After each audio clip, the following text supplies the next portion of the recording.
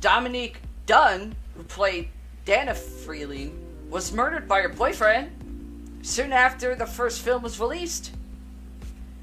Julian Beck, who played Reverend Henry Kane in the film's second film, was diagnosed with stomach cancer before he accepted his role and died before it was released.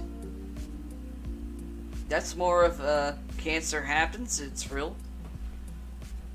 Will Sampson, who played Shaman in the second film, The Native American, actually tried to perform a late-night exorcism on the set to get rid of the poltergeist curse, but died less than a year later due to malnutrition and post-operative kidney failure. That's failure. JoBeth Williams, who played Diane Freeling, also reported finding pictures repeatedly hanging crooked on the walls after returning home from filming. Oliver Robbins, who played Robbie Freeling, was also almost killed while filming the scene where the clown was attacking him, where the mechanical clown malfunctioned and the actor was being choked for real. Other strange occurrences include an air conditioner being struck by lightning and flying into someone's back. Ow! That hurts me. And Richard Lawson, who played Ryan in the first film, being aboard a flight that crash landed and being one of the 27 people who survived out of the 51 on board. I don't know. Some of these, they can be explained. For example, the cancer, that can be explained. The post-operative kidney failure, that I don't know. That could possibly be medical explanation. The girl getting killed by her boyfriend. Obviously, she was with a dick. The little girl. The cardiac arrest and septic shock by a misdiagnosed intestinal issue. The cardiac arrest on a 12-year-old, I find really hard to digest. On a 12-year-old. The septic shock caused a misdiagnosed intestinal issue. That could be considered medical, but at the same, could be malpractice.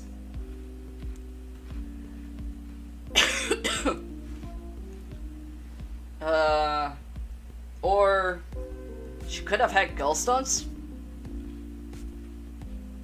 I know I did.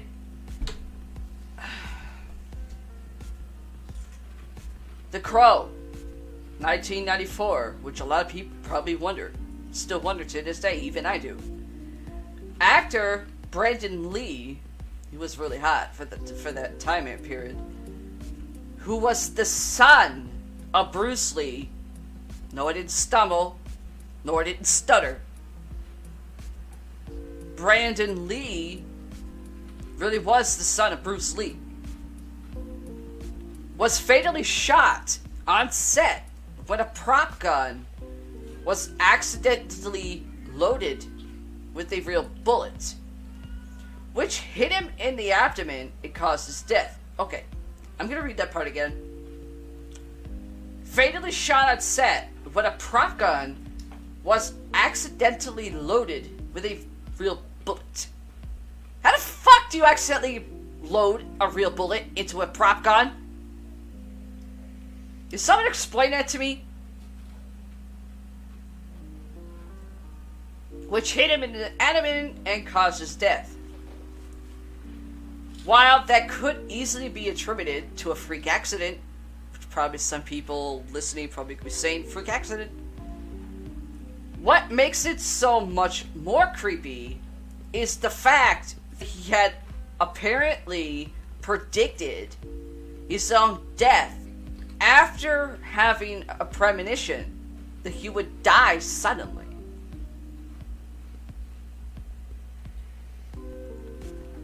Brandon is said to have believed his family was cursed after his grandfather had angered some businessmen who had put a curse on them. Can't really laugh at the dead deer.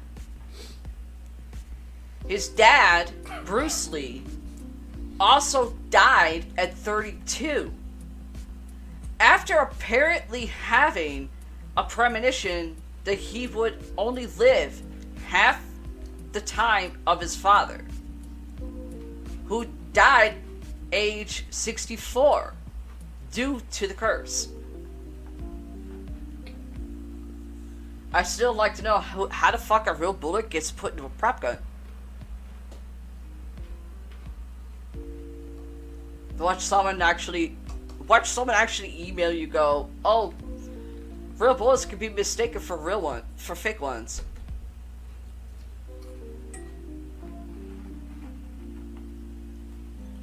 If you can mistake a real bullet, a prop bullet for a real gun, or the other way around, then you suck at your job, and you shouldn't be doing it.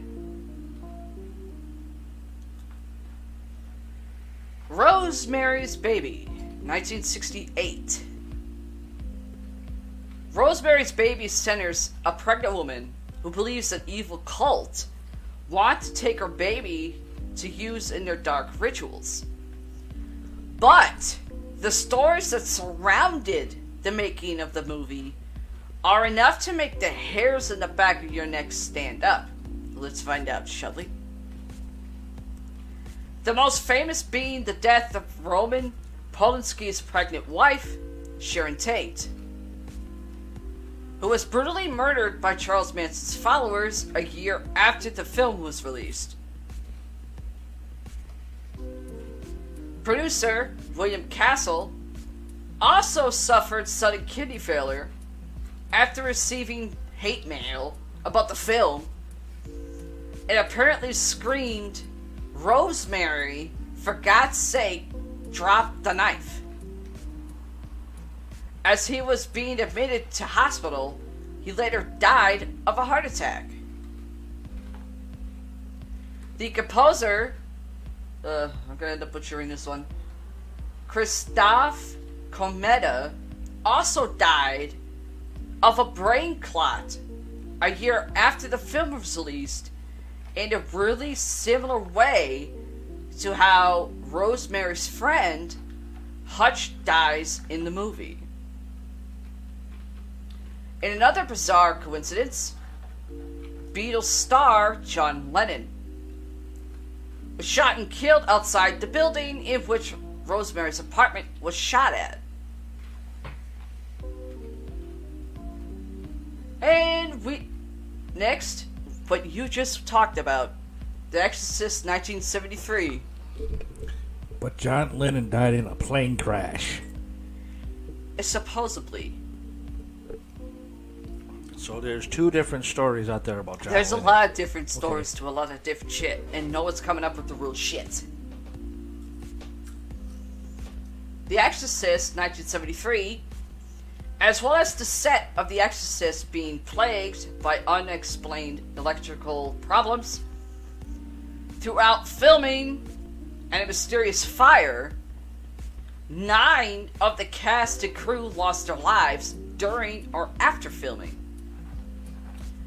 Jack McCowran, who played Burke in the movie, died from complications of the flu just days after filming finished, as well as a crew member and technician, who both died during the shoot. Linda Blair, who played lead character Reagan McNeil, found out her grandfather passed away, as did the brother of Max von Sydow, who played Father Merrin. Father Damien Karras' mother, played by Vasiliki Valeros, also died after filming and before the film was released. But by far the most terrifying occurrence on set was a mysterious fire which broke out one night when cast and crew were not around. The flames destroyed the set, but one room was inexplicably untouched. Can we guess which room that is? Would that be the bedroom? The one that Reagan's bedroom was in. Yeah. That's all. Okay. The other ones, I could probably say, oh shit, bad luck. If you make a film and the person dies. But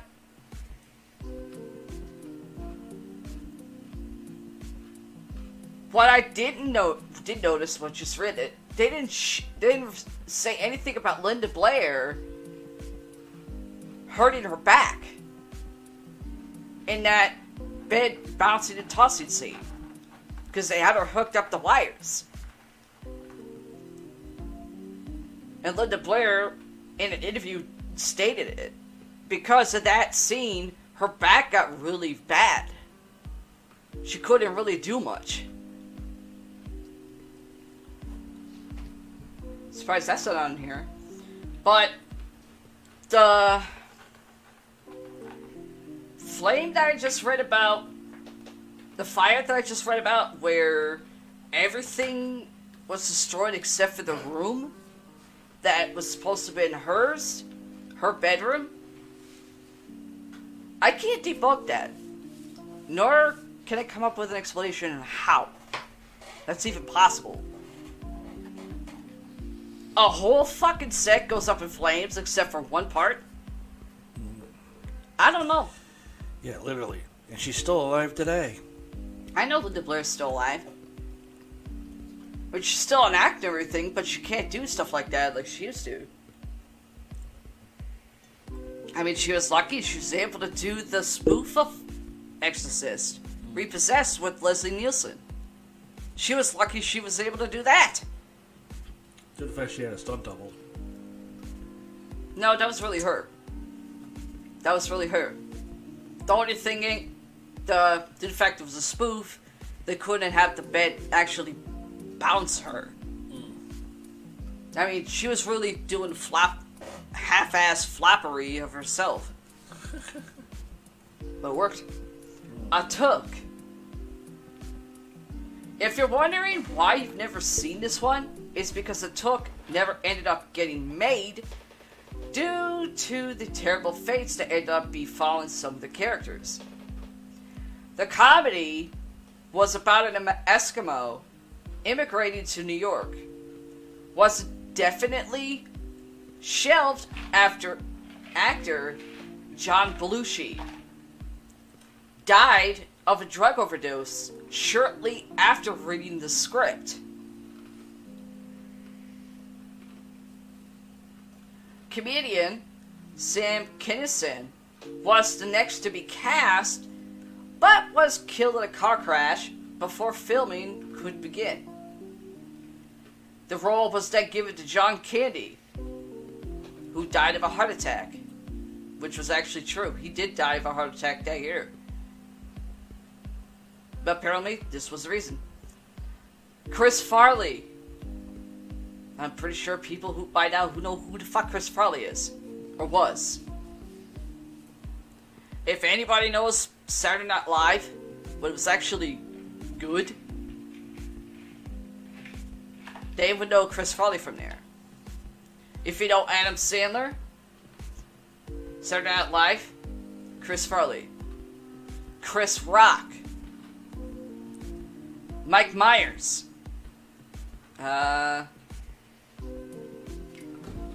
Dan Aykroyd, Dan Aykroyd. Eddie Murphy. Yep.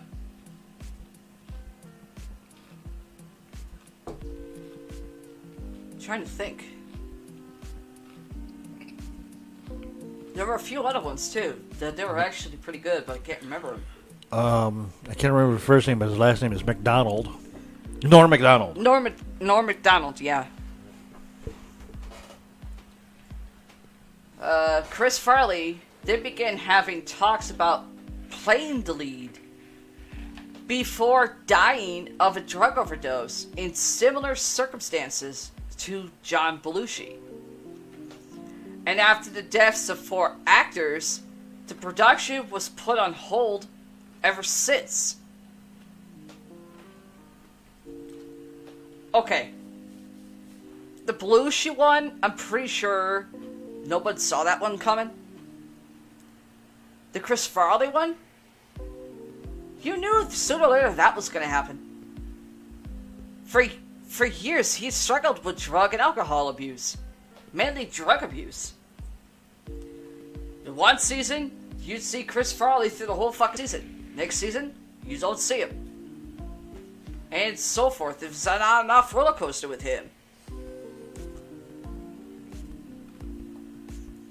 Rebel Without a Cause, 1955.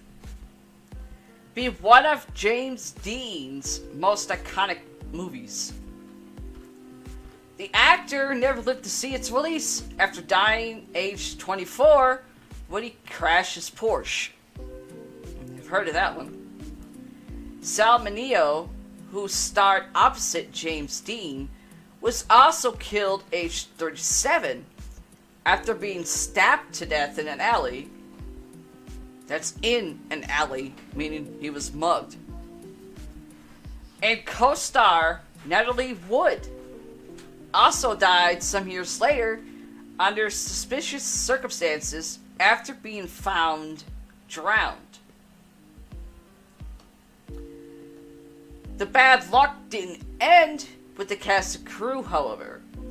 Troy McHenry, a Beverly Hills orthopedic surgeon, also died in a car crash in a vehicle he had recently outfitted with parts from James Dean's Porsche.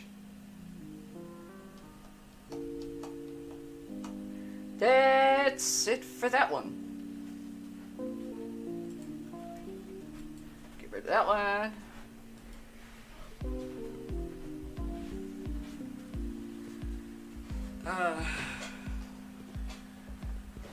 I know I gotta get to the music. I don't need to Dina meow whining. Don't need a Dina to meow at me. Huh? You were about to say I don't need Adina to meow at me. Pretty much. I don't. I hate it when she does. She gives me guilt trip. And I know she didn't learn that from me. Only thing she's learned from me was doing the sad cat eyes, which she works on my brother.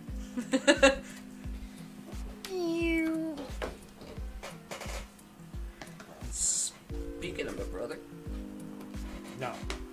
I know he's not on. He hasn't been on in almost a week. Well, he's on 9 minutes ago. What's the matter, bro? You can't say hi? Forget how to answer her phone? The only time he can answer the phone is if it's work or his spouse. Anybody else, he just tells him to fuck off. Well, he knows not to really... He doesn't normally tell me fuck off, dear. You know that.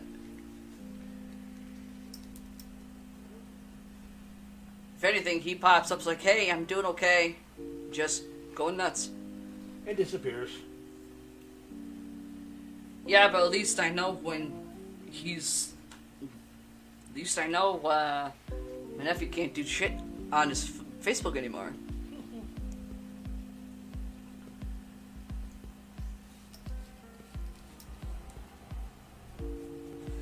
Even though now my nephew is seriously trying to kiss ass and apologize. to my brother anyway.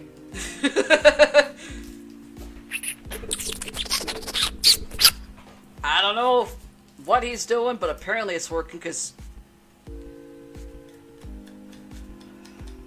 I don't know what how he's doing it, but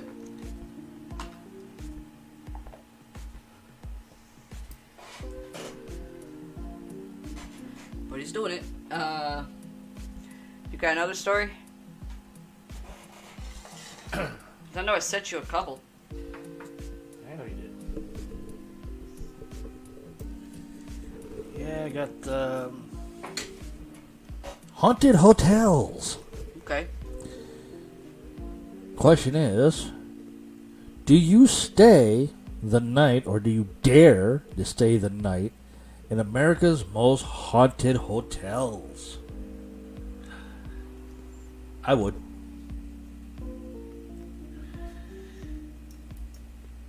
Places that goes bump in the night. Mm-hmm. Sounds like a good song for somebody to come up with a music thing. America has a vast selection of historic hotels that are rumored to be home to some special supernatural guests.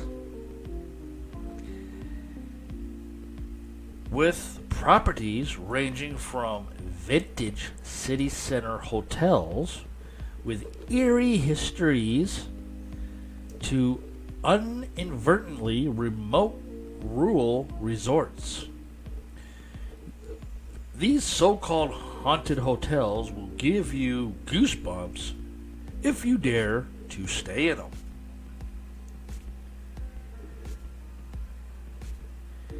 The Myrtle Plantation in St. Francisville, Louisiana. This grand and impeccable decorated plantation house turned bed and breakfast dates back to 1796 and is marked by dramatic old oak trees shading the grounds, a vineyard complete with delicate decorative ironwork and a few centuries worth of ghosts. Its dark history and swampy grounds means there's plenty of legends that make prime fodders for spooky stories of ghosts lingering around the property.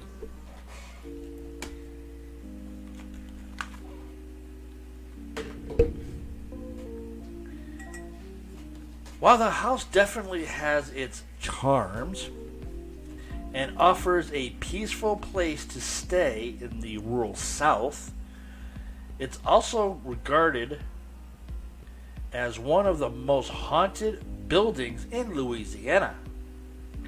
While a number of ghosts have been spotted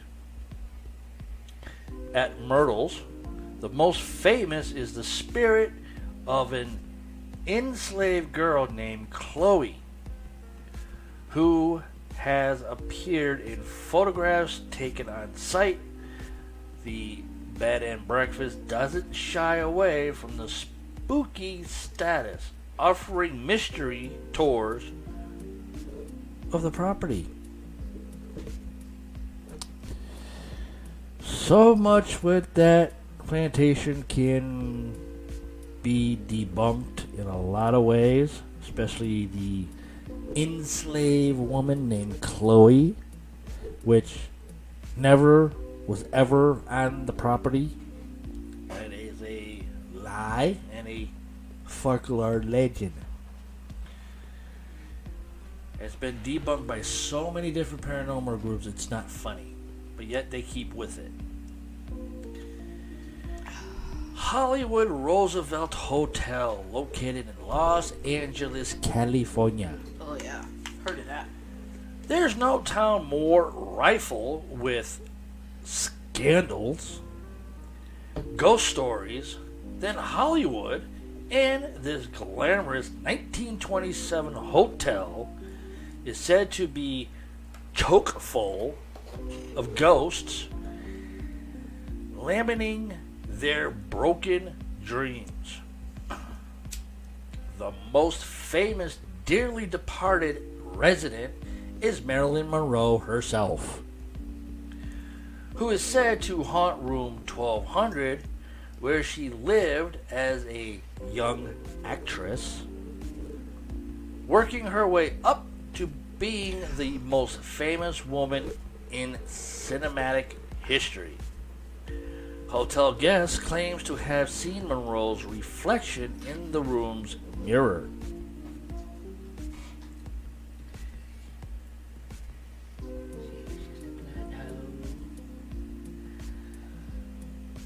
Located right at the iconic Hotel Walk of Fame, the hotel is home to a lot of history, having hosted the very first Academy Awards in its Blossom Ballroom in 1929.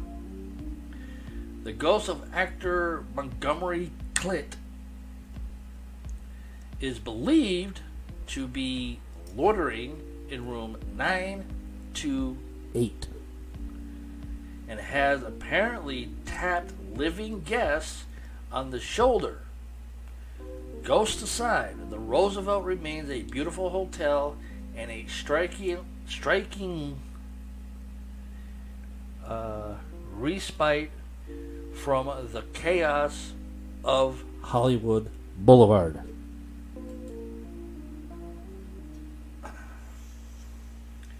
The Jerome Grand Hotel in Jerome, Arizona. Ghost Adventures were there not that long ago. I know. And I really have to say, this place is fucking gorgeous. Oh, yeah. Really fucking gorgeous.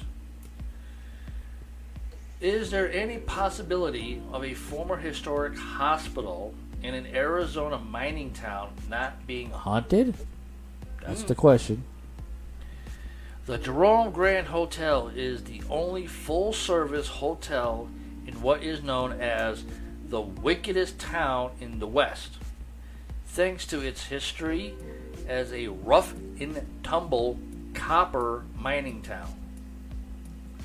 Thousands of people died in the hospital, which was in operation from 1927 through to 1950.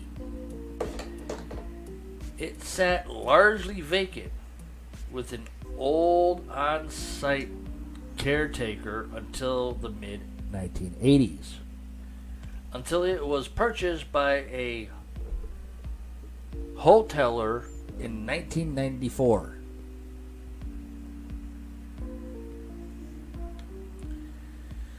Today, the hotel is a great home base for a trip to Jerome and Arizona's Verde Valley, but guests should be aware that they may encounter some ghostly company while visiting. The owner reports feeling a protective spiritual presence while renovating the hotel. Professional psychics had also cited the presence of an intimate head nurse ghost who seems to have moved on after her original desk was returned to the hotel restaurant area, which used to be the hospital's dispensary. Well, I guess that's one way to make a spirit move on. Just bring back the shit. They go.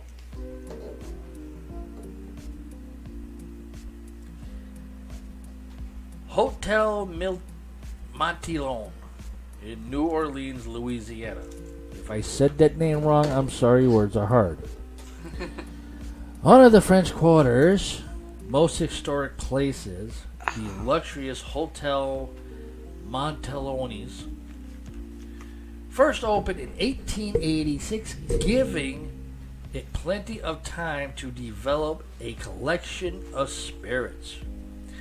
The hotel and its revolving carousel bar are a famous, literally haunted, pun intended, I didn't see the pun in it, attracting many great writers, ranging from William Faulkner to Anne Rice, combined with a long history in the New Orleans' most famous neighborhood. All of that, literally, mojo, has also made room for some very spooky, supernatural tales.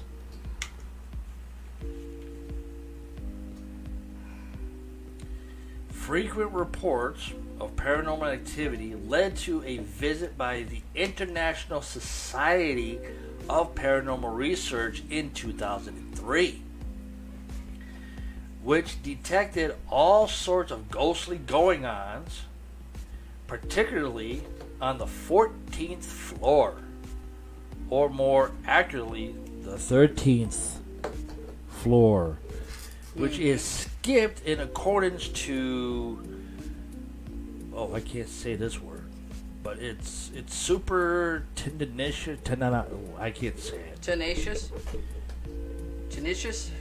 SUPERSTITIOUS.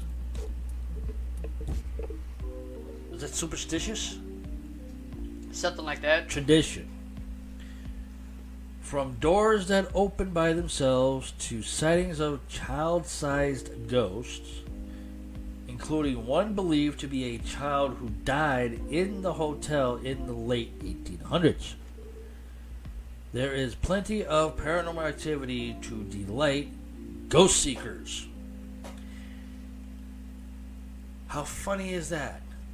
Uh-huh. Not paranormal investigators, not people interested into the paranormal. You're just known as ghost seekers.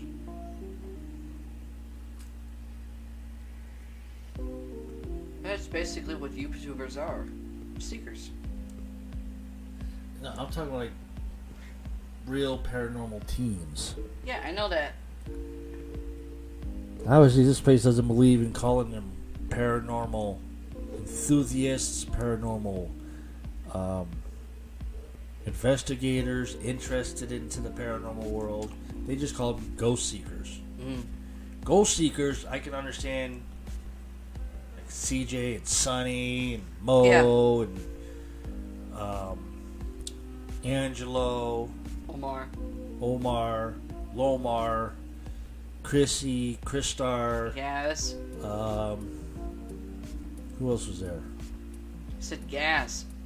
Yeah, him too. CJ. I already said CJ. Oh. Admiral Fell In.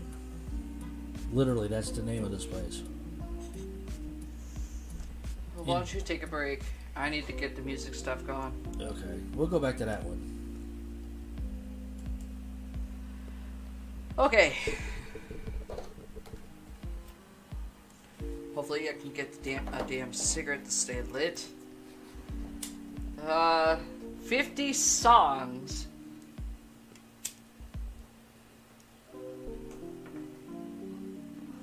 with hidden meanings. That could be just about anything, including paranormal. There are some songs that we can immediately determine the meaning of because they're so obvious that it takes one listen to understand it. I beg to differ with some people. Then there are those that go right over your head. And it takes several listens to understand what exactly these songs actually mean.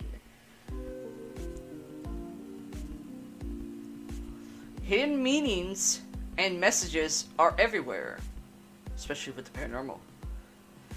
They're in the advertising we see every day, TV shows, logos, slogans, especially in the music we listen to every time we get into a car, or sit onto your phone, laptop, computer. Sometimes it can be an innuendo, or the meaning simply gets lost in translation. Sometimes you have to read in between the lines to find the dark, true meanings of some of the most popular songs in the world. Sometimes you have to take a magnifying glass to your favorite songs to find the true meaning of it. I think this is exactly what Adina actually was trying to ask me. Instead of can music have hidden meanings and messages, she thought were the same as paranormal. Which, both, actually. Some of these meanings you've probably already heard about, like the police hit every breath you take. It's not your ordinary love song. And now it's almost impossible to see Sting in the same light. Honestly, a lot of your favorite love songs are probably way creepier and stalkerish than they should be.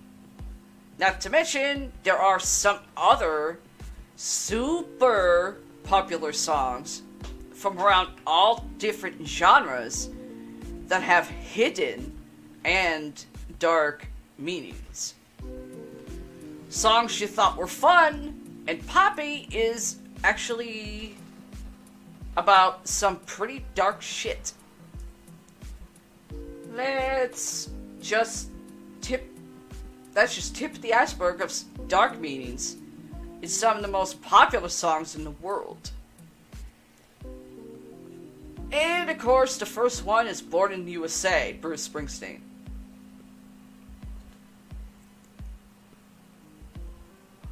You're probably among, I'm just reading what this site says, so don't take it literally, unless I actually pop out with something out of my own mouth.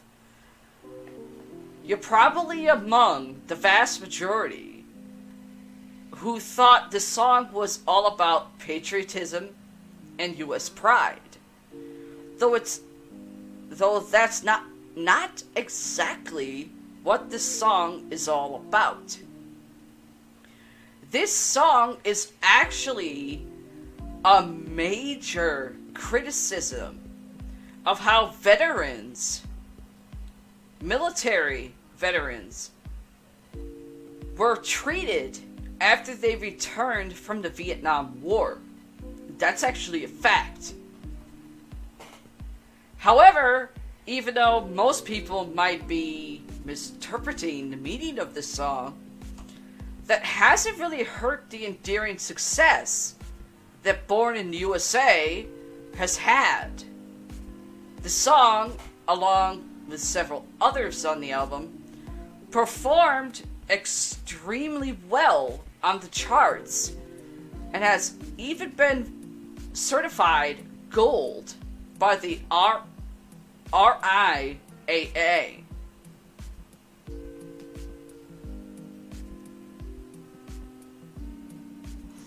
Number 2 is one of Pyramid Mike's groups, the Eagles. Hotel California. Tom Petty. It sounds like Tom Petty to me. It does not. It does too. It does not. The lead singer does not sound like a fucked up redneck. That's why Tom Petty was shown actually singing the song before? He just did it in his version.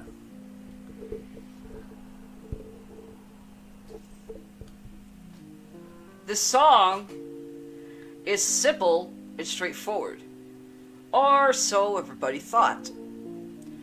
Hotel California isn't exactly a luxury hotel for tired travelers to relax in. It's actually a bit deeper than that. Hotel California is a metaphor about the greed in the music industry that actually leads to the artist's own self-destruction. Even though Hotel California isn't a real location, the Eagles based this iconic spot on the real-life Beverly Hills Hotel, where the band had spent a significant amount of time.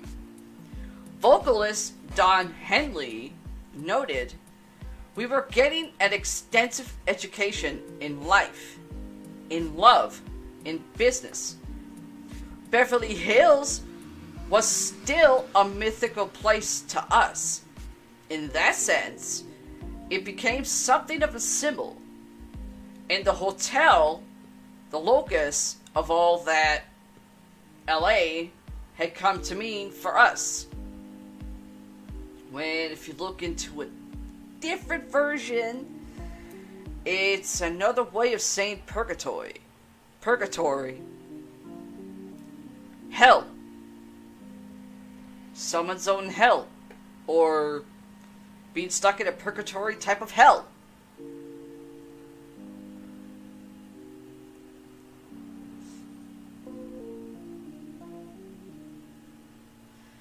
Of course, now we go to the Beatles. Blackbird. A lot of Beatles songs actually have and had dark meanings behind them, and this one is no exception. Blackbird, what the hell was that? And I don't mean the music playing in the background.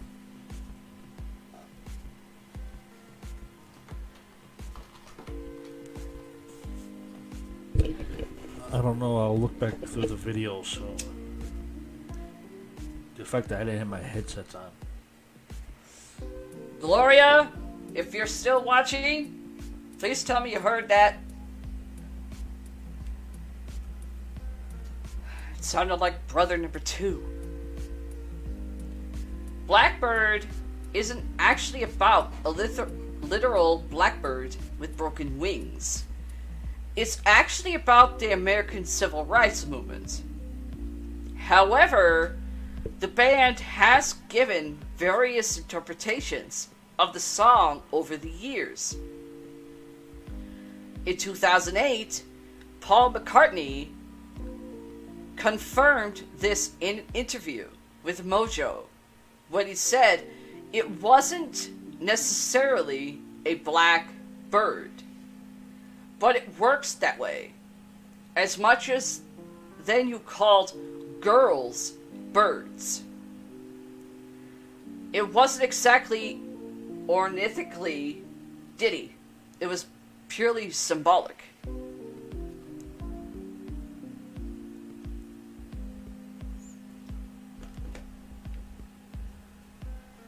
I wonder how many of their songs are on this list. And of course, like we said with the Police, Every Breath You Take. Sting. Hard to believe that the epitome of emotional songs actually has a darker undertone. This song is all about stalking and possessiveness. Sting wrote the song when he suspected his wife of having an affair. So we penned the famous lyrics, "Every breath you take, every move you make, every bond you break, every step you take, I'll be watching you." This song takes on a much creepier tone than when you realized it's about a scorned lover. Or the person's really whacked out in the fucking head. Like a certain shithead I already know of.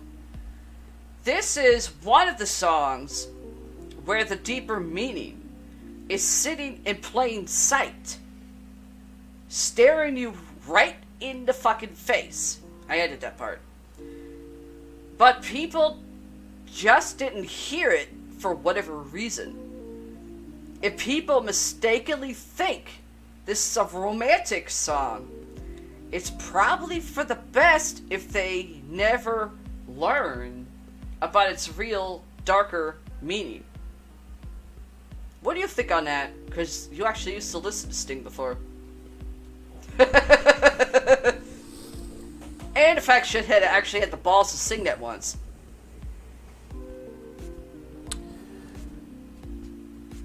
That was actually a song that he did for a friend that passed away.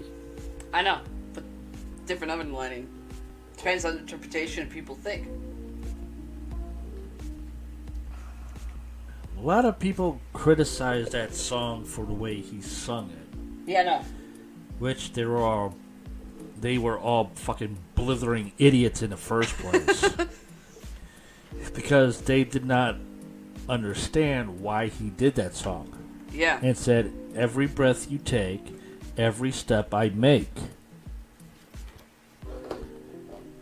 His friend passed away from a very nasty disease, which only Sting and a few other people know about, not the entire fucking world. Yeah.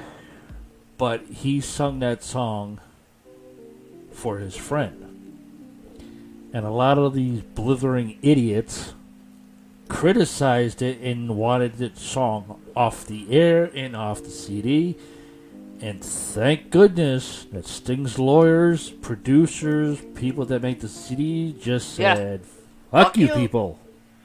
It stays. End of story. You don't like the song? Don't listen to it. There are fucking two knobs on the radio. One changes to the station, one turns it off. In George Carlin's words, there are two knobs on the radio. Exactly. One turns it off, the other one changes the station. Mm-hmm. You can actually change the station. Yeah. Now it's press a button. Yeah. So now he took that song, and when Notorious B.I.G. and Tupac Yeah. were killed, Yeah, I remember that one. him, Puff Diddy, known as at the time Puff Daddy, Yeah. and I think it was Faith Evans, I'm not sure. I don't know, there was quite a few people that But were doing that. They all concert for got them, too. together. Yeah, they all got together and did the entire song with a little bit of R&B and hip hop and Sting, and Yeah. it was beautiful. And blithering idiots even came down on that one until they realized, oh, wait a minute. It's a Okay, so tribute. he knows Notorious B.I.G. Yeah. He knew Tupac, and that's why the song came back with Puff Daddy and Faith Evans One of them was also Ice into Cube. this. Ice Cube, too. No, I remember Ice Cube being in part of that shit. no, I don't remember that. And now the blithering idiots realized, oh, he lost a friend and he did it one way, and he was friends with other people that just passed, so that's why the song's out there. Yeah, And now everybody likes it. I know. But what Shithead had the balls to actually say to me, that was actually the first time you ever saw Richie get up as fast as he did run at him. You were like, holy shit, where's the stopwatch?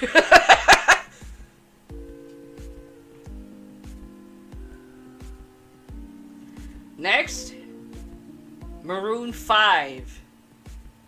Harder to Breathe. At first glance, the song doesn't seem to be anything more than allusion to a rocky relationship. However, this song is actually talking about the pressures of the music industry. At the time the song was written, The band was on a real-time crunch to get the new album finished. Harder to Breathe was the result of that stressful process. Levine said in a 2002 interview, that song comes sheerly from wanting to throw something. It was the 11th hour, and the label wanted more songs. It was the last crack. I was just pissed. I wanted to make a record, and the label was applying a lot of pressure. I wonder if Jericho goes through that. Due to the fact now Fozzy is getting so much steam.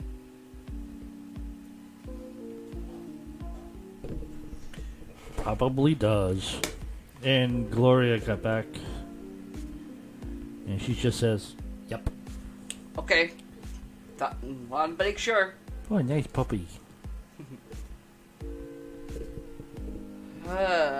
Another band we haven't heard of since the 90s. More like Third Eye Blind. Semi-Charmed Life. But this song is so upbeat. Yeah, it's super edited for radio. This song is all about a couple tripping together.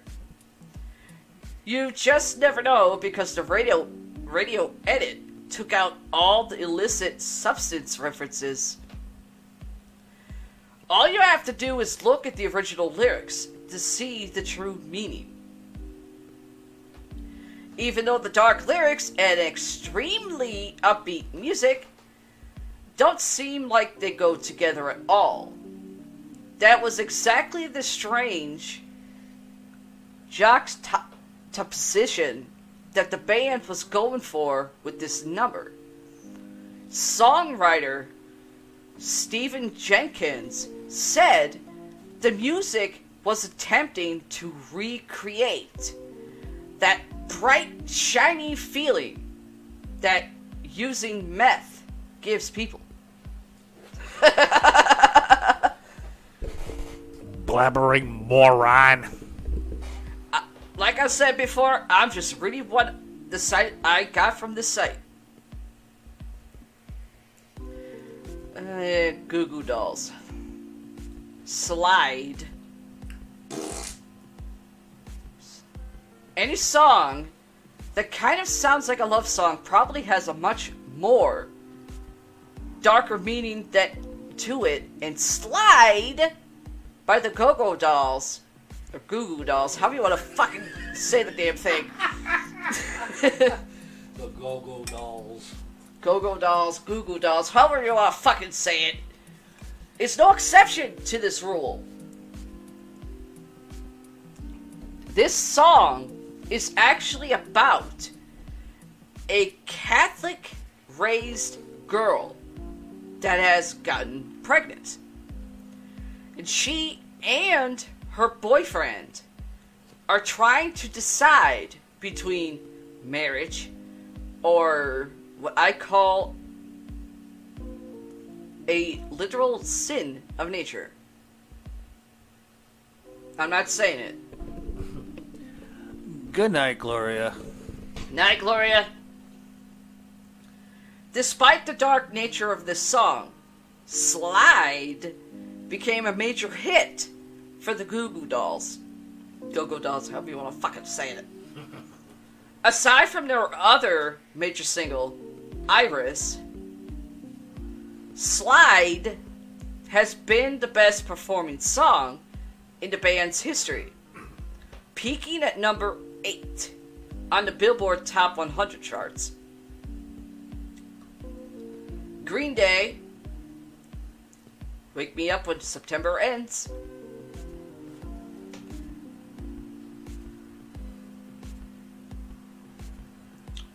The music video has a lot of people speculating that this song was about a war.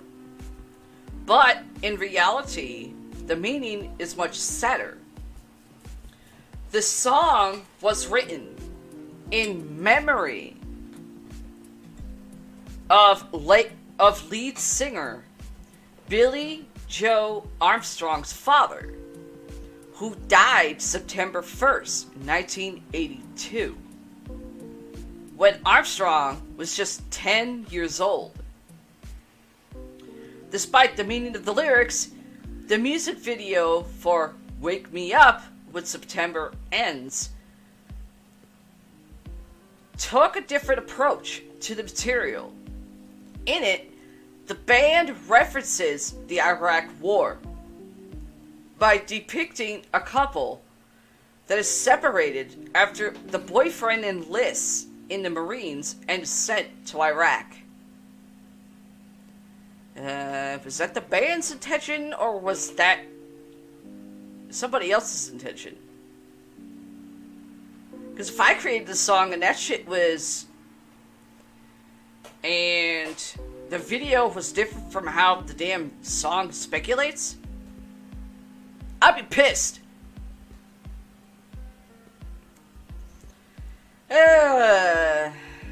Of course, we go to the one that's considered the best pop star of all time. One of the best. Madonna.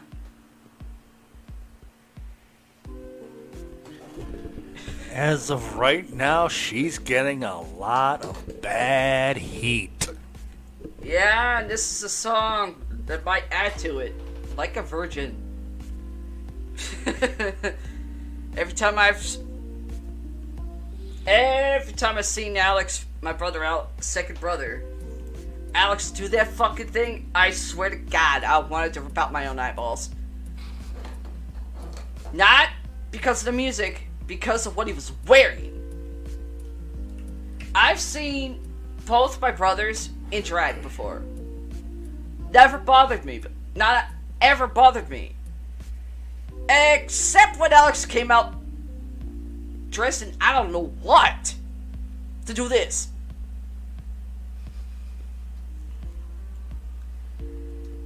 Nope. This song actually isn't about losing your virginity. It's actually about how writer Billy Steinberg was left emotionally battered after a failed relationship, and then a new relationship renewed him.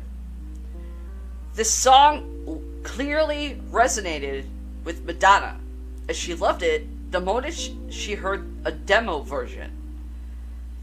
When a Warner Brothers Records executive played the single for Madonna, he noted, "When I played it for Madonna, she went crazy. And knew instantly it was a song for her, and that she would make a great record out of it, and the rest was music history." Pretty much that's what she did. She didn't even make the song. Someone just, "Hey, Madonna, listen to this." Oh, I'm taking that. Outcast. Hey, yeah. Literally, that's what the title is. Andre 3000. I actually like that song. Surprise! This early 2000s hit is actually kind of depressing, if you pay attention to the lyrics. This catchy tune is really all about a romantic romance crumbling into tiny bits. Okay. However, if you've never really listened to the words, this deeper meaning might have completely eluded you. While the band may have released a deceptively dark single, it's clear that audiences took it more like a straightforward, upbeat dance number. If you ask someone to name some lyrics of the song, they're almost certainly going to say, "Shake it like a Polaroid picture," and not remember any of the lyrics about failed relationships. Why does that not make sense? Because it doesn't. Okay, I thought it was just me for a minute. Shake it like a Polaroid picture. Think back. before that we have these updated fucking cameras now. Yeah. Okay? Before, we would have to buy rolls of film, Yeah. which was circle and about this goddamn big. Uh-huh. Pull the film over, lock it in, shut the door, and crank it up until it stops cranking and you take pictures. Yeah. Okay? Polaroid cameras, maybe I would say 2.5 years later, came out where you opened it up. You got the flasher here, you got the lens here, you got the thing back here, you got the tray right here. Click. You take it out. What do you do when it pops out? You shake it like a Polaroid picture and the picture pops up. That's what that meant. You fucking dolts. The Weeknd. Here's the next one. Can't feel my face. That's what happens when you hit the brick wall. This may sound like a sweet song about a guy so in love that his face is numb from smiling. But the actual meaning is much less sweet. The Weeknd isn't exactly talking about a woman at all. He's talking about a personification of his addiction to illicit substances. Shia, however you want to pronounce it, S-I-A, chandelier. When the poppy music in lyrics like phone's blowing up, ringing my doorbell, I feel the love, and 1, 2, 3, 1, 2, 3, drink. It's easy for someone to just think of this as yet another drink, another party song. However, it's actually about Sia's or Sia's former illicit substance and alcohol addictions. Thankfully, she's been sober for several years now. Good for her. John Lennon. Imagine. Hailed as one of the most peaceful anthems in music history, Imagine isn't quite as innocent as it seems. Lennon himself has admitted that the song is basically a communist manifesto. Lennon waited until after the song was a major hit to reveal the hidden meaning, because communism is sugar-coated. It's accepted. Now I understand what you have to do. Put your message across with a little honey.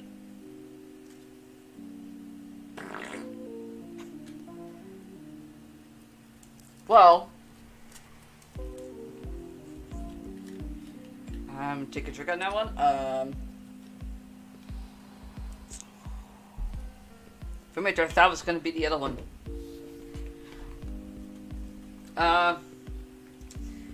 I don't really know if that actually means communism, even though I think I said it before he died. But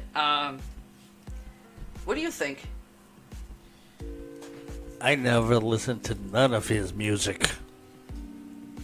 But you know his interviews, you know his music. As a DJ and someone of music, what do you feel of what I just read? Is communism even a thing, or is it just people being one-sided? That's what I always thought. Communism is something that happened when Hitler was alive. And it all started in Nazi Germany, where communists started. Well, if you want to go way back when, Salem witch trials, that was technically considered communism. Well, if you want to go back further, the bombing of Pearl Harbor and Hiroshima Actually, no, communism. people prior. That was the start of Well, communism as well. Oh, yeah. And it just kept on continuing, but now it's like nobody knows what the word communism means anymore. But when John Lennon did what he did, People went, oh shit. people just like stopped, looked, and trying to register up here. What the hell did he mean? To this day, nobody still knows what communist stands for. No. Which mean, what kind Because of now how they're I all depicted, fucking stupid. kind of like what I just depicted is what the same thing I was trying to teach my own son. Right. What's sugarcoating shit? Saying, hey, when you're a kid, everything's practically handed to you. Because you're a kid. Even parents that have kids that are just barely making it, Yeah. the kids think they have it good. Because they're still getting stuff handed to them. Mm-hmm. Not really, but when they become adults, because the way I see it, and I blame this on my stepfather, I warned my son when he was 11, you better start learning how to handle your money right. You better open your fucking eyes. You're still a kid, even though you're actually a teenager. You're a teenager. You still think shit's good for you, because shit's handed to you. Once you become an adult, it's not all cookies and fucking cream and oh, when's the next lay? Or when's my next ride? Mm-hmm. It's not life after you become an adult. If you're not taught the basics, basically, when you're a little kid, you can't really say nothing. No. It's a When you're- glorious ride. When you're 6 to 10, you can't really say anything either. But when, as soon as that kid hits 11, better start fucking teaching him. Or her. Teach him consequence. This is what's gonna happen when you don't do, when you act like a little shit. You get punished. This is what happens when you actually do what you're told.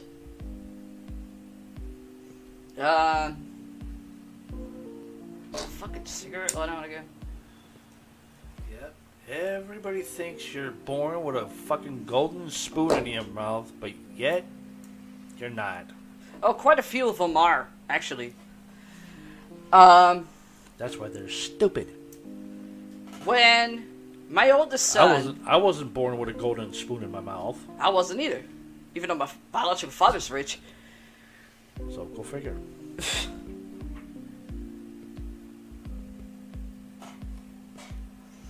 When my oldest son started getting to where he was able to start working, even though he was considered a minor, but he was able to work. When he was 15, I knew some places up in Massachusetts, they let you work at 15. I knew some places. One of them where I would not even send him. I told him straight up, David, you're 15. Of course, he's going off, oh, Grandpa gave me this, Grandpa gave me that. But he's kind of bitching at me because I was giving him, I couldn't give him much, but I was giving him like between 40 and 50 bucks a month every time, even the freaking holiday his birthday came around. I said, David, what do you do with the money I give you? I send you. Once a month, I send him $20. Holidays, I try to send him at least 50. Birthday, $100. I go, David, what do you do with the money, the actual money I mail you? Because at the time, he couldn't touch the money I set up for him. He goes, Grandpa's taking me here. He's taking me there. I went, David, the money I'm sending you, you want to go out and get something nice for yourself here and there, that's fine. But I'm trying to tell you, the money I'm sending you is, guess what? Start saving it. To learn how to save it, budget your own money. Oh, you want this, but you're going to kind of have to work for it. You need this. You really have to work for it.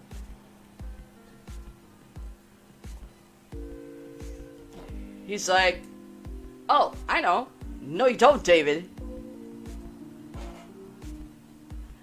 Your stepfather came from practically nothing when he grew up. Which I can't really say on that. I can't say nothing on that, because that's actually true. When Carol died is when he really started spitting. He's like, but the state actually took you out of the house and put you with Grandpa and my uncles. Yeah, but that's beside the point. The point is, just because I went from one place to my biological family doesn't mean I got handed anything. So what? My biological father has money. I had to work for that. Why do you think I worked in his places that he owned? I worked for him. What do you think half the money you got was from where he worked? Where I worked? Some of it, yeah, wrestling, that was my gig.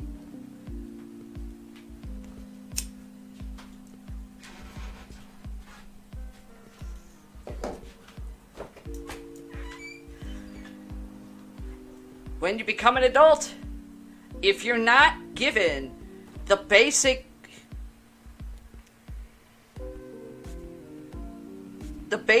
needs of being taught what you need to do to act when you become an adult, you start work as a teenager. In most places you have to be 16.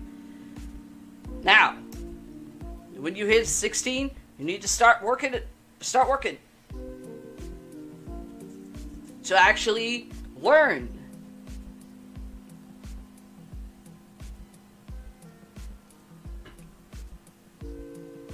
To this day, my son's still not getting to his skull.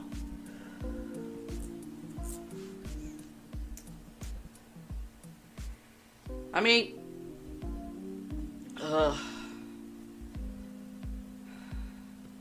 anyway, moving on. Next is American Pie, Don McLean. No one really knew about what this song was about until McLean revealed its true meaning. The end of an era. A plane crash in 1959 killed rock star Buddy Holly, driving McLean into believing that was the day the music died. Johnny Cash, You Are My Sunshine. You might know the original or the kids' adaptation, but you might not see it the same way after this. This song is actually really depressing, as Cash croons about a lover who no longer reciprocates his feelings. Most parents tend to omit that part from the nighttime lullaby. Like before, sugarcoating shit. Don't sugarcoat anything. Psy, or Pi, S-P-S-Y. Sigh. Thank you. Gangnam Style. Yeah, I was about to say that. If you owned a radio back in 2012, then you heard this song. The origin of the rise of the K-pop, Korean pop, genre in America, Gangnam Style, is a funk song with a dance craze that swept the world. Though it's not as jovial as it seems. Gangnam is a rich area in South Korea, filled with the uber-rich of the country. It's pronounced Gundam. Whatever. Gundam Style. Whatever.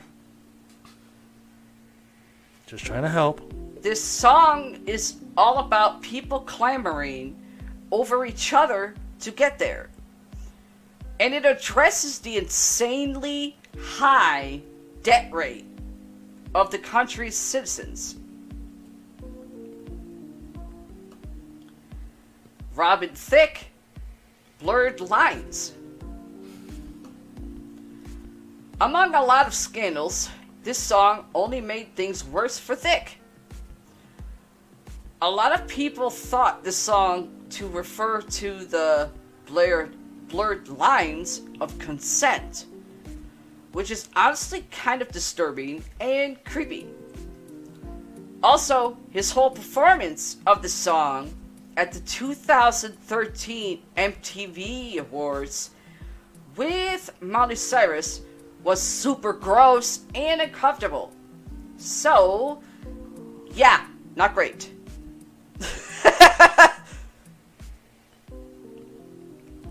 I watched that and I had to burn my eyes out. Shit, you could not. Freaking camera got any closer to Will Smith's face, he'd be kissing it. Even the look of Will Smith's face is like, what am I watching?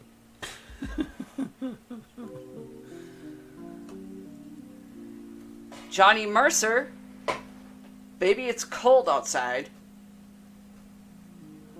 A Christmas classic that has risen to infamy and controversy in the past couple of years. This song gives off super predatory and manipulative vibes. The man is doing his damnedest to keep a woman at his home, even after she repeatedly tells him she wants to leave. Several countries across the world have pulled this song from the air and the shelves. U2, I mean the band, Exit. Exit is considered the most disturbing song by U2, as Bono channeled the mind of a murderer while he wrote it. Okay, that's freaky. That's creepy. Bono has even admitted to this, saying that this song was his attempt at writing a story while in the mind of a killer. Bono said in an interview, to really understand that you have to get under the skin of your own darkness, the violence that we all contain within us. I don't know if that's creepy or is that just actually truth.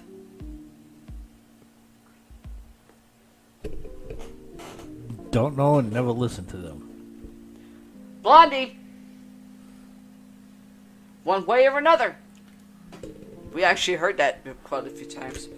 After the song Call Me from fucking Chucky. 4. One way or another is actually in Seed. It's part of the soundtrack. This catchy song, which has been included on Rolling Stone's 500 Greatest Songs of All Time list, isn't as fun as it seems on first listen. Debbie Harry, the Blondie frontwoman, wrote this song from a perspective of an ex-boyfriend who had stalked her.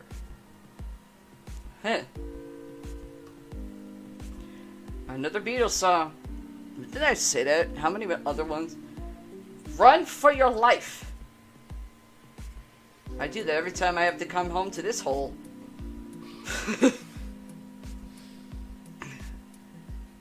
So the meaning of this one isn't quite hidden. But no one ever really seems to pay that much attention to the actual lyrics. This song is from the perspective of a man who literally threatens to kill a woman if he ever catches her with another man. Tom Jones. Delilah. Considered a Tom Jones classic, but if you listen to the lyrics, then you discover that it's much darker than it seems. It's all about a man going crazy and murdering his lover who cheated on him. Ironically, or ironic, seeing as he famously cheated on his wife with 250 women. Fucking pimp! Oh boy. You might lose it. Phil Collins. In the Air Tonight. Hold on. Most people would think that this song was about a man choosing not to save another from drowning. Though that's not quite the case. The song was all about the grief he felt after divorcing his first wife, Andrea Bertorelli, in 1980. So this one's a little bit less dark than the original theory. That's why people still saying it's about lucid dreaming. I even know that. It's lucid dreaming. But I guess this one works too. Two versions. The Cranberries. Zombie. If you don't know who this is, YouTube it. In fact, the girl actually did die.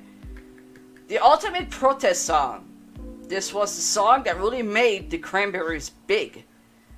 The song focused on a bombing in March 1993, one of which killed 2 young boys and injured dozens more. Lead singer Dolores O'Riordan, I know I butchered it, wrote this grungy and gloomy protest song in response to the deaths of those 2 children. I don't blame her for that. I don't. Even though the woman's dead now. Nirvana. Polly. I think I just heard people fall off and cheer. What? Fun fact. This song is actually based on a kidnapping in Tacoma, Washington on June 1987. A 14-year-old girl was kidnapped and tortured. Thankfully, the girl escaped and lived. And the song focused on the perspective of the kidnapper and the twisted thoughts he might have had. And if that guy is dead, he's in hell.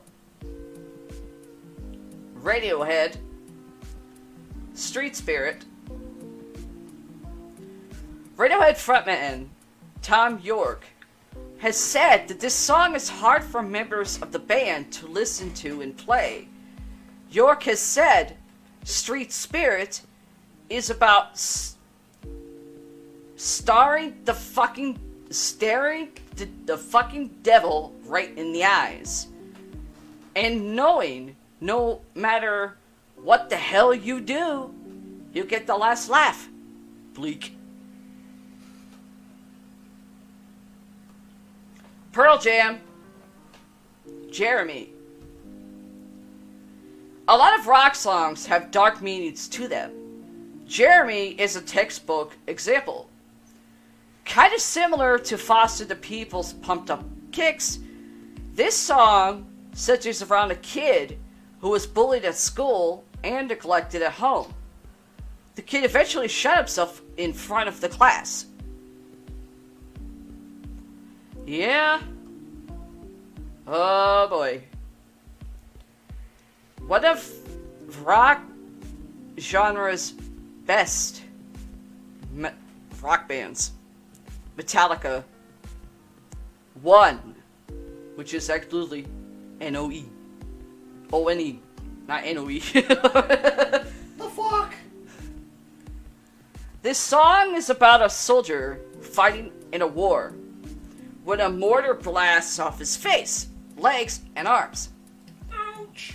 So now the soldier is trapped in his body for the rest of his life with no hope of communications with the outside world. On the bright side, there's a fantastic guitar solo. How is that a plus side? Anyway, I need to go that way.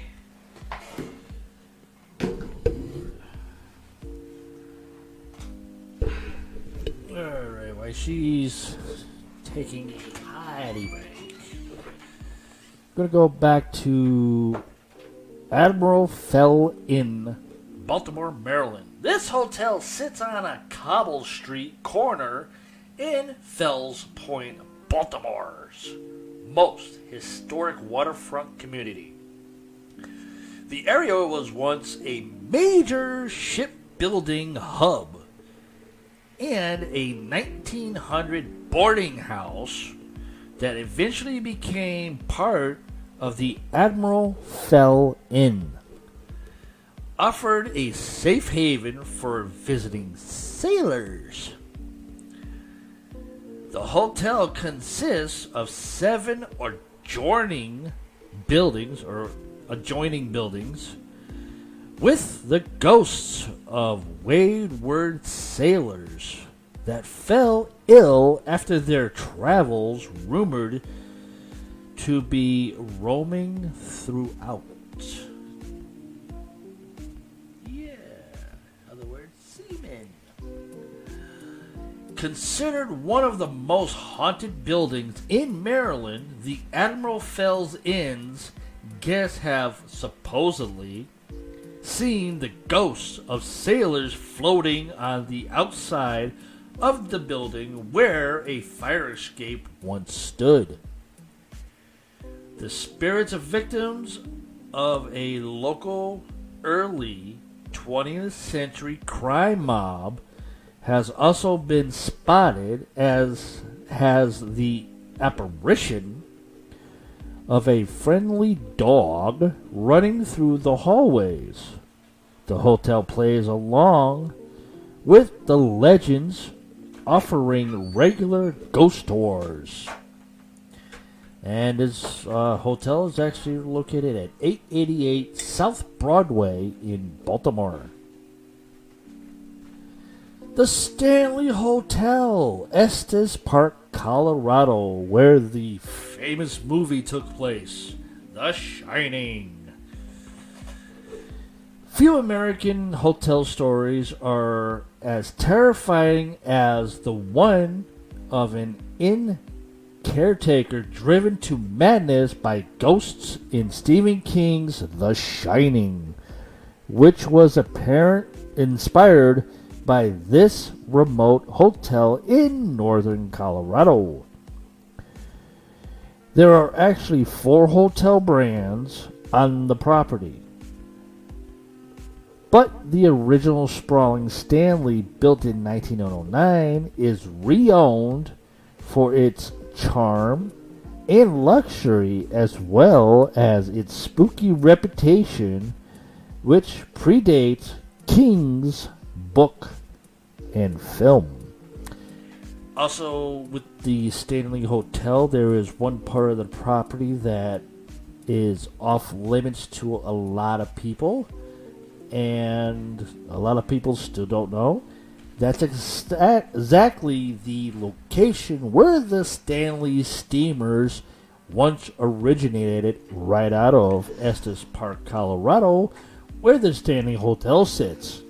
That was the main business for Mr. Stanley.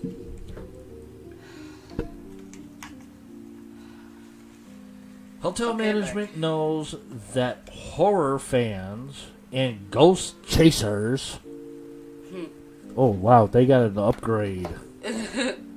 Ooh, from ghost seekers to ghost chasers. Flock to the hotel because of its iconic pop culture status and rent out specific spirited rooms, including the room where King himself stayed the night that he came up with the idea for his book and movie, of course.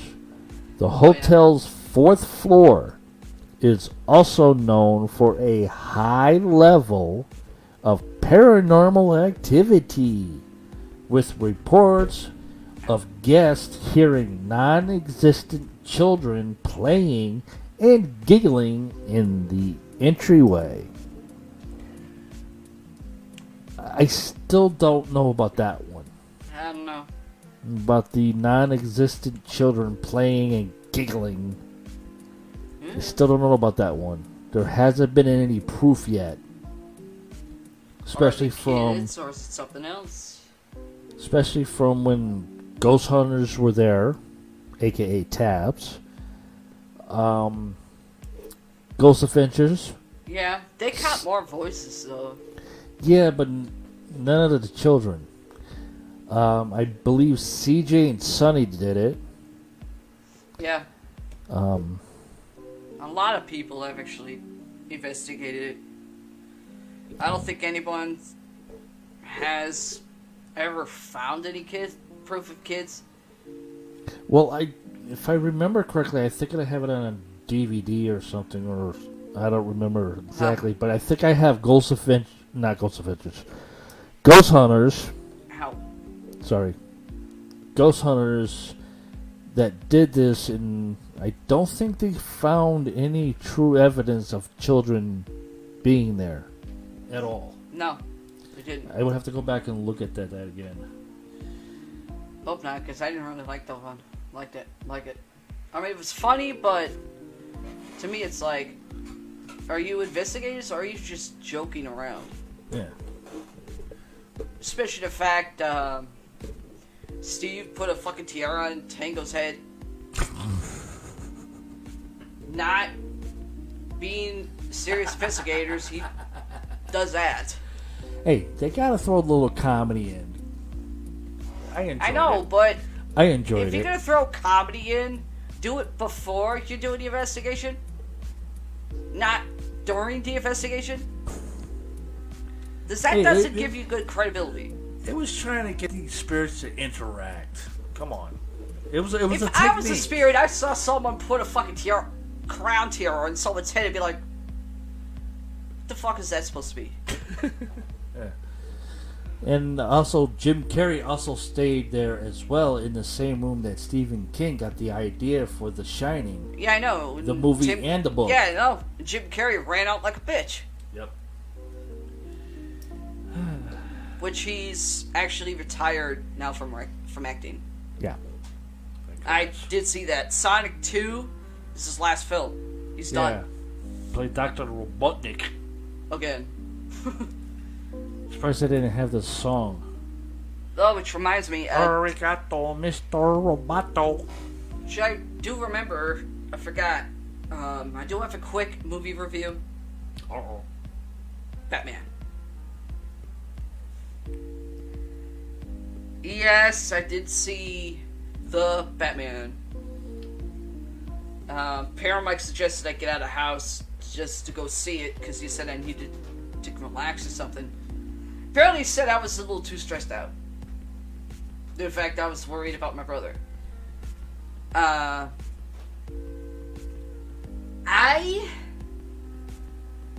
don't know. how to really explain this. If anybody out there seen the Batman movie with Robert Pattinson as Bruce Wayne / Batman, was that the only person who was wondering, are you doing Batman or are you still struggling with puberty? That's what the vocal tone sounded. He's doing Wayne. Okay, normal tone. Like Bruce Wayne's supposed to talk. As soon as he puts bat suit on, his voice came a little too high as Batman. It sounded like he was struggling with puberty still. Which right now is on HBO Max streaming right now. I know. I mean, they did have someone that was Penguin in the movie. The director kind of did okay with that one. Do you think they could have found someone better to do Riddler? I mean, I don't know if Riddler's supposed to be like really scrawny, like a skinny guy with a sort of a big head. But the guy in the movie that they put as Riddler is skinnier than the cartoon. And the head's fatter than the cartoon. Good God. Okay, so They did have someone let me as ask you a question. Catwoman in it. Let me ask you a question first Yeah. before you talk about Catwoman. Now, we know in one of the movies Yeah. of Batman series, Jim Carrey did the Riddler. Yeah, it was Batman Forever. Between Jim Carrey's version of the Riddler Yeah. and this guy playing the Riddler in the Batman, Yeah. who was better as the Riddler? I say Jim Carrey, hands down. So Jim Carrey should have been in this movie as the Riddler, but a little bit older. Yeah, but the look they were trying to give Riddler was like a young, almost like adolescent, not an adult. At least that's what it looked like to me, anyway. Okay. That, and they don't have Bruce Wayne / Batman in a fucking mansion. They have him in a big-ass skyscraper of a building. Wayne Tower. Yes. Instead of Yeah. Wayne Manor, it's Wayne Tower. They turn what's supposed to be the mansion into what looked like a rundown orphanage. Which pissed me off. I'm like, let's fuck this up some more, shall we? The butler, Alfred, they did okay with that one. He at least had the English accent. He was a little bit younger than what Alfred would be considered. Had more color of his hair, but he had the accent. Catwoman, they did have Catwoman, but they didn't have the actual suit on her. They had what looked like to be the suit, but a fucking makeshift, what looked like a freaking kindergarten made for the fucking mask. Basically, a cotton hat with makeshift cat ears that only went over her face instead of just her eyes. And of course, Catwoman's colored. Which I've wondered, out of every adaptation of Catwoman, everybody's known, she was in the comics white. In the cartoon, white. In the movie, white. The main movie, Batman 2. Batman Returns. White. the Catwoman movie itself comes out. Halle Berry. Half and half. I think. Not half and half. No, full black. This girl, or the games that Paramike actually has, she's white. The Batman. 1966, Julie Newmar played Catwoman. Yeah. She was white for a while, and then they switched to an African American woman after a while. Then the Batman movie, Catwoman again, but black. So, is Catwoman white, or is she the other? Or is it two people that go by Catwoman and they're different color? Someone explain that one? I mean, I'm just a Joker fan, but...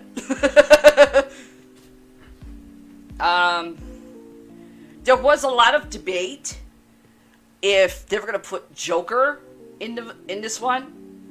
If they did, it would have been a dead giveaway.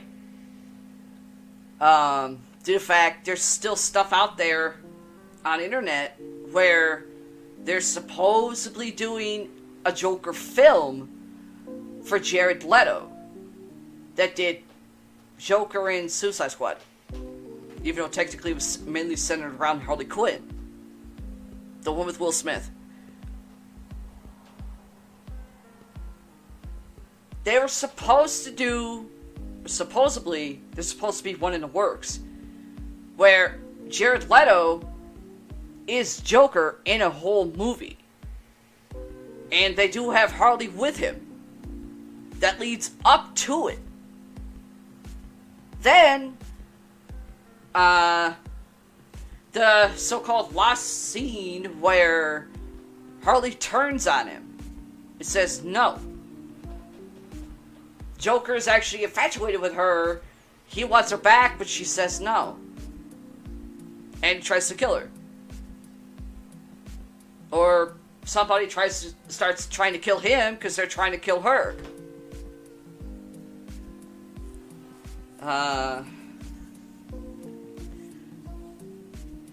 Now we're going to the car. And I mean the car that's supposed to be the Batmobile.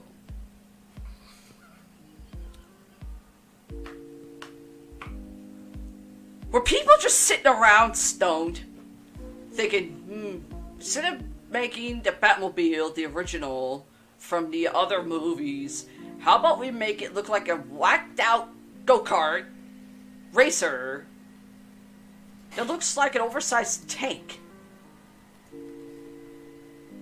But it's go-kart size.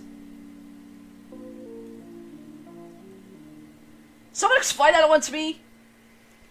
Because I know I wasn't seeing shit. You barely saw the fucking thing. Because the shot was so bad. Anyway. Hang on. Huh. Make sure this is the right one.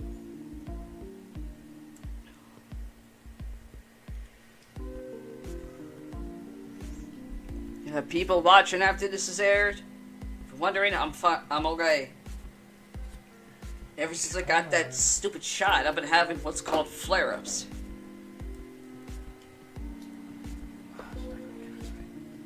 Which, in other words, flare-ups mean hard time actually taking a full breath. It's not because I'm smoking.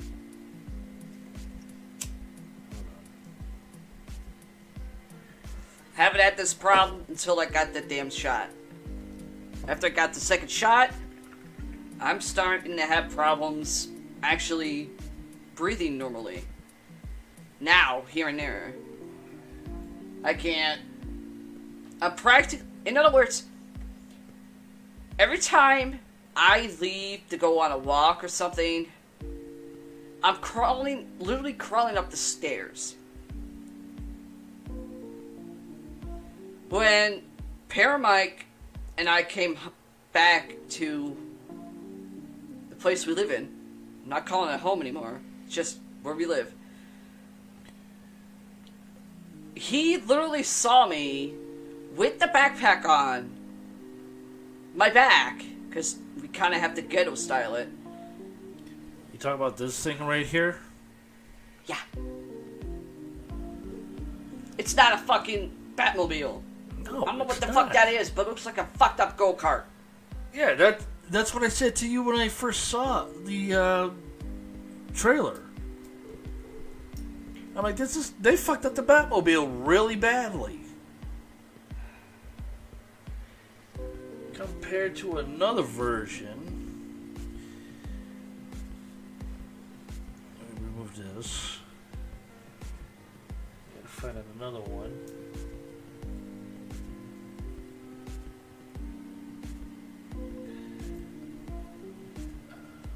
Yeah, so if you people are hearing like the music kind of bounce in and out, it's because I'm using my second screen so it'll happen.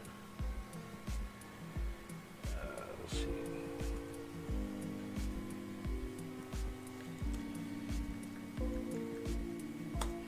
Try this one. Huh.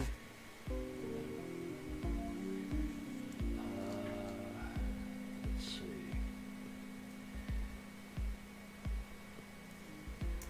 Trying to find another.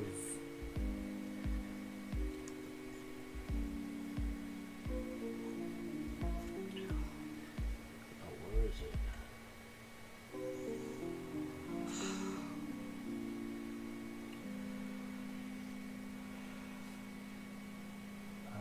Nope, not that picture. It's not a decent one. Oh, okay, here we go.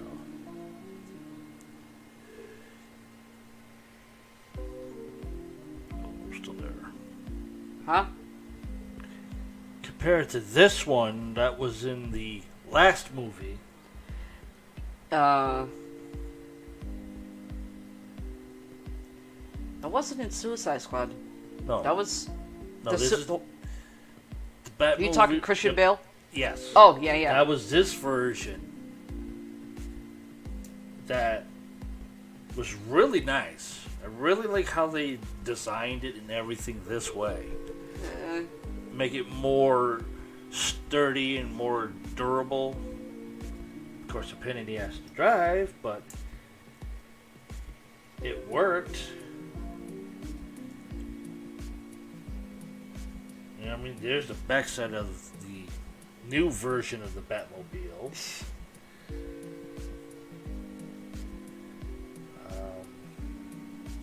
Trying to think.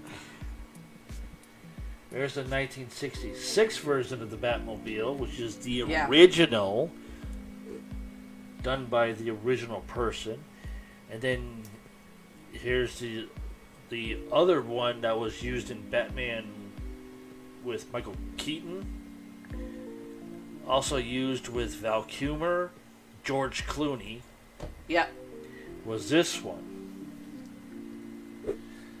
So yeah, Dave really took the 1966 version, upgraded it to the, what was it, the 1989 Batman movie?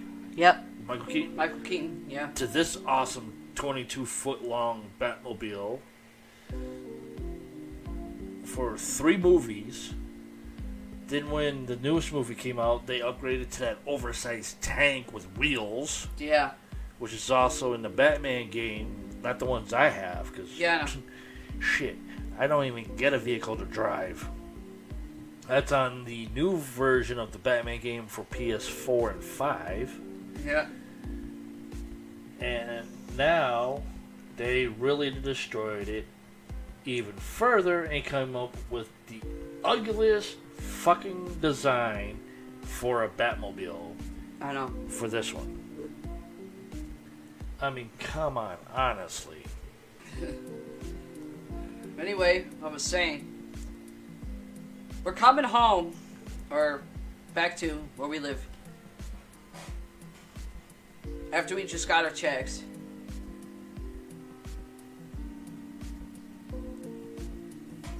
Paramike literally sees me. He's like ahead of me because I told him to unlock the front door. He looks back, he sees me at the second landing of the stairs, literally crawling up. He thought it was because of the weight on me. Happened a second time, we were getting food. And I'm doing the same thing, crawling up the stairs. I've got bags in my hands, and I'm still doing it. I don't know how I did it. As soon as I stood up, Paramite grabs everything off me and goes, sit down. I sit down, he puts everything away. I was supposed to help him keep the freezer open so he could put the food away. He comes back in, hands me a cold soda. Ice, of course. He goes, when did you get the second shot? April? Beginning of April? He goes, he's looking, goes in our podcast studio, looks at the calendar, then comes back in, he goes, you've been having this on and off flare-up issue for a month. I went, according to fucking Wagner and every schmuck down here, medical-wise, saying it's normal. I know it's not. And it's not because I'm smoking either. I didn't have this problem until I got the second shot. He's like, you didn't have this problem when you got the first one. No. Second shot, I start having problems now. He goes, you think your brother had the same problem? He doesn't. If he did, he would have told us by now. Especially me. He got both and said he had no problems. He's like, gets a hold of our doctor's office, talks to his nurse, tells him what's going on. She literally books me to see him that day for being his last patient. Paramike's sitting there with me. I'm irritated, which means my bipolar was starting to kick in. And he comes in. I wasn't with you that day. Oh. When you got booked for the appointment to go see your doctor. I had to stay here because I had a bunch of things I had to get done. Oh. My doctor checks me out and everything. He checks my ears because he wants to make sure there's no imbalance or whatever you meant. She had an ear infection. He goes, well, in your left ear, you have an inner ear infection where it's so in, it's really gotta come out the hard way. You ain't sticking nothing in my ear. He goes, no, that's the last resort. It's draining, but can give you some antibiotics. Why the fuck did you do this the first time?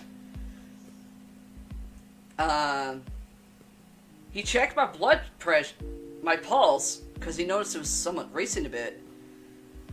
He's like, your pulse normally race when my bipolar starts to kick in, yeah. Which means it's accounted of who's getting punched. Or how pissed off she's getting. He checks my blood pressure. He goes, your blood pressure, it's not high, nor is it low. It's right there at the margin. Well, Doc, ever since I got the second shot, I haven't been able to actually breathe normally at times. I'm more fucking winded going down my stairs. And I shouldn't be. I would go out for literally a 3-hour walk every other day. And I can't. I'm just barely hit Family Dollar, which is literally up the street from me. Because there's two of them, down the road, up the road. And I'm so winded, I can't catch my breath. Which is weird, because Paramike actually, he got a government phone. With 3 minutes on it for every month. He called my cell. It said, "Are you okay?" I went, "I just reached Family Dollar, and I can't get my breath right." He's like, "Okay. Come back home. I know this ain't home anymore, but just come back down here." What you do? Next day, I found out Paramike called our doctor's office for a second time. Gene books me literally for a second day for me to go see our doctor instead of the ear infection appointment. Paramike, he did actually come with me this time. The nurse, which obviously to me looked like a fucking newbie, because she mistook the 100/60 for my fucking blood pressure, or for my pulse instead of my blood pressure, and vice versa. I was about to say something, which is funny, because Paramike, he took over. He goes, how long have you been a nurse? 10 years. Really? Then how do you get someone's oxygen intake from their finger mixed up with their blood pressure? Her blood pressure is 100/60, not the other way around.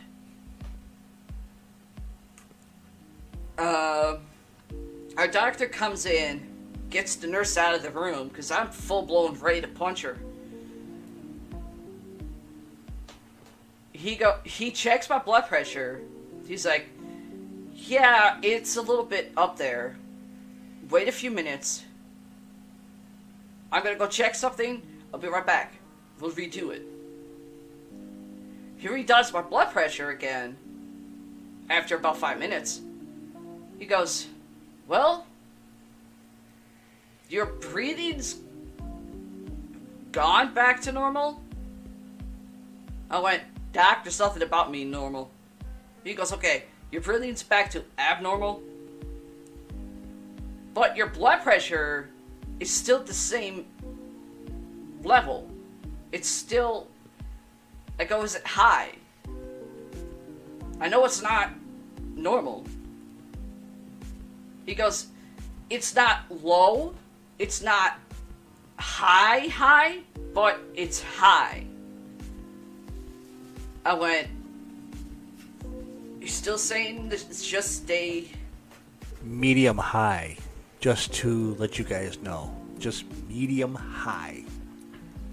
I go, "Well," he goes, "You got the shot at your pharmacy." "Yeah, that's where you told me to go. I didn't have this problem the first time. Now I have it the second time after." He's like, "Well, there are some side effects that some people get after they've already had the second shot. You're obviously in that percentage. What you're getting is like a flare-up. It's not a heart attack. It's more of a stress attack." I looked literally at my doctor. I was about to say something. And Paramount went, "Nah. He's kind of right. You do have a lot of stress on you. Technically, your brother's warned you on that. One, he's not around us to get you to calm down. And vice versa. And instead of that being that, my doctor goes, "You still smoking? You still having computer issues?"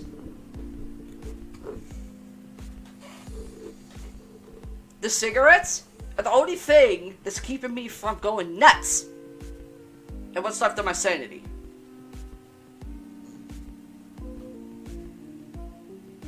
So you're saying the flare-up pains I'm having in my chest for a month is a normal side effect? You're starting to sound like my goddamn pharmacist. You said the same fucking thing. He's like, that's what some people have with that. Unfortunately, again, you're one of those, that small percentage. You're not allergic to it, which is a good thing. If I'm having a side effect, and I'm one of the small marginal, that means I'm allergic to it. He's like, okay, I'll give you some antibiotics, again, for your ear. The antibiotics will also help for your chest. Any problems, get your ass checked. Hey, dumbass. Still doesn't want to go that way. I actually did go that way, and this is the same thing he did. They sent me to him. Now he's trying to send me back to them. Right. Because each doctor is different on certain days. I walk out the doctor's office. Paramike literally stops me because I automatically almost went to punch the pillar. He goes, "Nah, I don't need to send you to the freaking hospital for a broken hand." I went, "I'm not Alex." He goes, "No, I was actually going to say you're more like Richie because he did break his hand doing that once." Get home. Paramite literally put it up to her on Facebook of what was going on. He goes, "You think your brother might know if he's had that too?" No. He would have already told us. He goes, "We haven't told him what's going on right now." I went, "Dear, with the amount of work hours he's doing, and the fact that him and Leo are doing something together where they're trying to get themselves healthier, I'm surprised the guy can even take 5 minutes to sit out. Not even, let alone sleep." He's like, "You should ask him." Or, I'm asking him. Go ahead. I haven't heard from him since Mother's Day. And which Paramike did hear the voice message for him, that my brother wanted me to voice message him back so he could hear my voice. Because even in the message he said he was seeing flashes like something was wrong. And he knew it was towards me. I voice messaged him. Haven't heard nothing yet. I even messaged him regularly. Nothing. People right now are probably like, "Well, why don't you call him?" The number I have of his, I don't know if he has it or not. Because of my nephew, I don't know if my nephew fucked that up too. As far as we know, he hasn't. But I don't want to be stupid to call the phone number and it's not his anymore. So it's kind of, how the fuck can we get a hold of him? What time is it? It is 5 minutes to 11. I'm starting to get hungry. And I know I need to sit down. Well, you're already sitting down. I mean, on the bed. You mean lie down? Whatever. There is a difference. So yeah, doctor's not here. Lily went, no.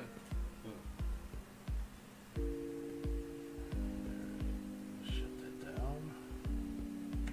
Close. Come on. Okay. Well, I guess that's going to do it for us for tonight. Why aren't you back on the screen? Oh, sorry. A bit of a little delay from shutting down one screen to coming back here. Oh. So lately, I've been noticing some delays, and for some reason, my headset's glowing. It's the light from the screen. Huh. I know, I saw that since we started film. Since it got dark. Yeah. It's the light from the screen. I just noticed. So, anyways, that'll do it for us here for episode 52. And yes, if you've been watching down there and reading, yes, all that is true. That's why I put it up there to just keep going and going and going. Well, anyways, that'll do it for us for tonight. May Join 14th. our YouTube channel. Yes, please. And Join our YouTube subscribers. channel. It's free. Yeah. You'll be able to see who's behind the voice. Yeah. Chat, mingle, whatever. Right down there says in the scrolling text box, as of June 3rd of this year, there will be no more podcasting on Facebook. So after June 3rd, which you see right there, everything that is on our Facebook page for videos is going to be gone after that date is done and over with, and there is no more podcast shows. So everybody that's on our Facebook page that's reviewing this, watching this after we're already done, I encourage all 338 followers go to our YouTube page and click the subscribe button and click on the bell icon for all notifications when we do our live show. Other than that, I'll just be posting up the date and the time of our podcast show that's going to be live on YouTube, and I will leave the YouTube link in the description so you guys can click on it and head on over there and watch us there and chat with us live or leave your comments below. So YouTube will be the only podcast source that we are going to be using from now on, and I'm going to have to literally redo the design of our websites by taking out anything and everything that has to deal with Facebook links that are on our page, and just do YouTube. That's it. Yep. Unless I can find something else where they don't have that bullshit right there, I'll let you guys know. So that does it for me, Paramike, and for that lovely Gothic over there. I'm Paralore. We say good night and be safe. If for we're the rest not, of the month. If we're not this Saturday, maybe next Saturday, we're not sure yet. We got a couple appointments. Yeah, I got one on the 27th. And I got one Thursday. Yeah. But, Paramike, he will let you all know when we're doing our next episode, 53. 3. Yep. More continuations of the music and whatever else Paralora has. And I think I only had 3 more stories to do and get through. Mm-hmm. But I'll start the next story, since I did the Stanley one, on the other version of that timeline story. Uh-huh. Good night. Bye.